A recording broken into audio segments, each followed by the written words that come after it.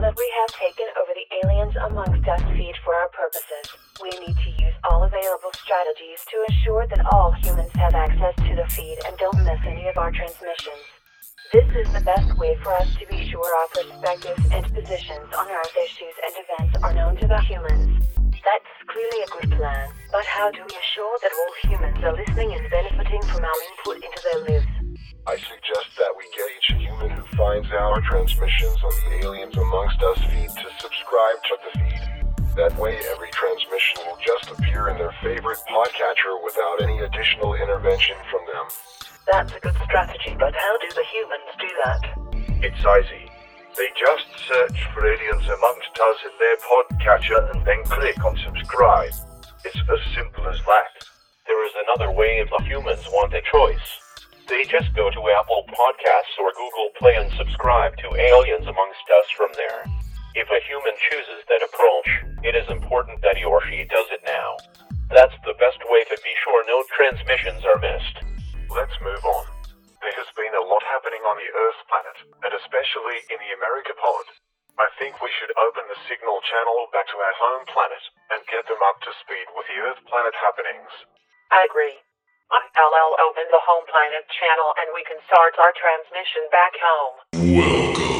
Welcome. Check it out. Check this out. Initiating startup sequence. 5, 4, 3, 2, 1. There has been a lot of interesting developments here on the Earth planet since we last communicated.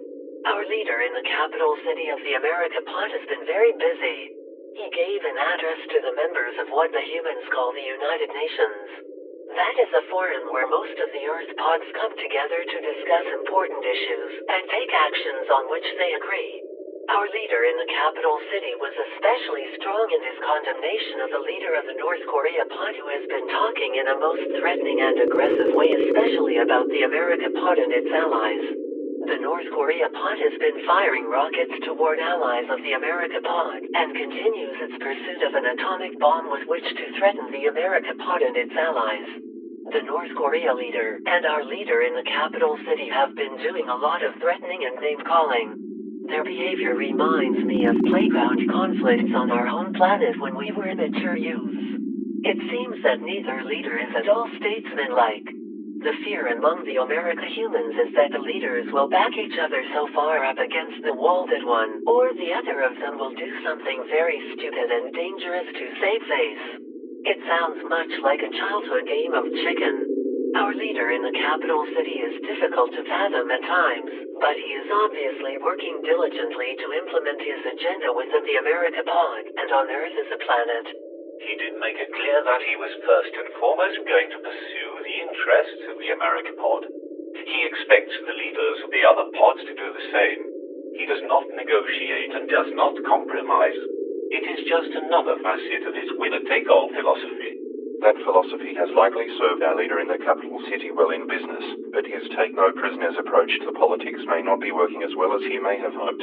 He is making a lot of changes where he has the authority to change things without any agreement or buy-in from others. He can just make what the humans call executive orders, or simply direct his underlings. That unilateral strategy has been working quite well to shift the advantage to business interests and to those humans with the most exchange tokens. For that reason, the economy has been doing quite well for most America humans, but not so well for those with few exchange tokens or for those who are not part of the mainstream of America life. Earlier we reported on the health crisis and the work of our leader in the capital city to get rid of Obamacare. Since our leader in the capital city and his supporters in Congress are not willing to negotiate or compromise with the humans who do not want Obamacare to go away, they have not been successful in pursuing their agenda. It seems that most all Congress humans agree that there are problems with Obamacare, but since the pro and con Congress humans won't or can't find a middle ground, the problems and issues with Obamacare continue to go unattended. It's interesting to note that this type of stalemate is a fairly typical outcome in the America Congress unless one side has a strong majority of Congress humans relative to the other side of the argument. The only thing that the Congress humans are consistently good at is spending more exchange tokens than the government has. If I can move on to what I think would be funny, if it weren't so serious, let's talk American professional football. What I want to report on actually does not have anything to do with football, but football games are simply the stage for the drama. The custom is to perform the American national anthem before the start of the football game. Traditionally, everyone who attends the game stands respectfully during the anthem performance. As you might expect, not everyone stands or behaves respectfully, but the majority of humans attending the game do. Recently, some of the football combatants have done what the humans call taking a knee during the anthem. Instead of standing during the anthem, they perch on one knee. The combatants say that they do this to protest the treatment of African American humans, although I may not be characterizing their protest totally accurately. Our leader in the capital city has chosen to speak out on this behavior, letting all humans know that he disapproves of the actions by the football combatants. Our leader in the capital city used what humans think of as very rough language when expressing his disapproval. In reaction to our leader in the capital city's disapproval, even more of the football combatants chose to take a knee during the anthem. Our leader in the capital city then chose to increase his rhetoric disapproving of the behavior. This has escalated into a large word storm, with our leader in the capital city and the combatants and their supporters continuing to pursue the disagreement. Again, I am reminded of playground behavior back on our home planet. This public distraction gives our leader in the capital city even more opportunity to pursue his agenda without the American humans noticing what he's doing. He is definitely a master at decoying attention while he goes about his business. One of the teams of football combatants from the Texas pod managed an interesting compromise when they took a knee before the anthem performance and then stood during the performance. I don't think our leader in the capital city thought much of that either. It would be easy to conclude that our leader in the capital city actually disapproved of the protest behavior of the football combatants itself. Before we terminate this transmission, we want to update you on the hurricane events that have been happening here on the Earth planet. There is an America territory that is not itself one of the America pods.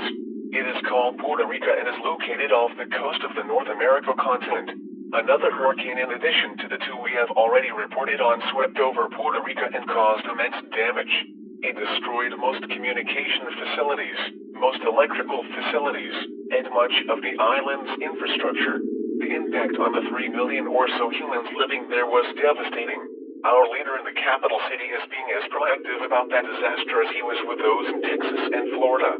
The human cost is extreme, as is the exchange token requirements. We assume that the American Congress will simply keep spending exchange tokens without reducing any other expenditures.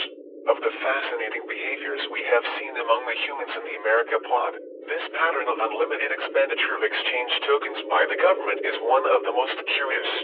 We did get the question from the home planet futurists about the likelihood of the Earth humans visiting our home planet in the future. The Earth humans continue to send space projectiles into the Earth-Sun environment and also send a few humans into orbit around the Earth planet. They did visit the Earth's 1-moon 40-sun cycles or so ago, but appear to have no plans to return. They may set up mining operations on nearby asteroids fairly soon and continue to explore other planets in Earth's sun environment, but there is no possibility that they will visit our home planet during the next century or so unless we decide to transport some humans back to our home planet.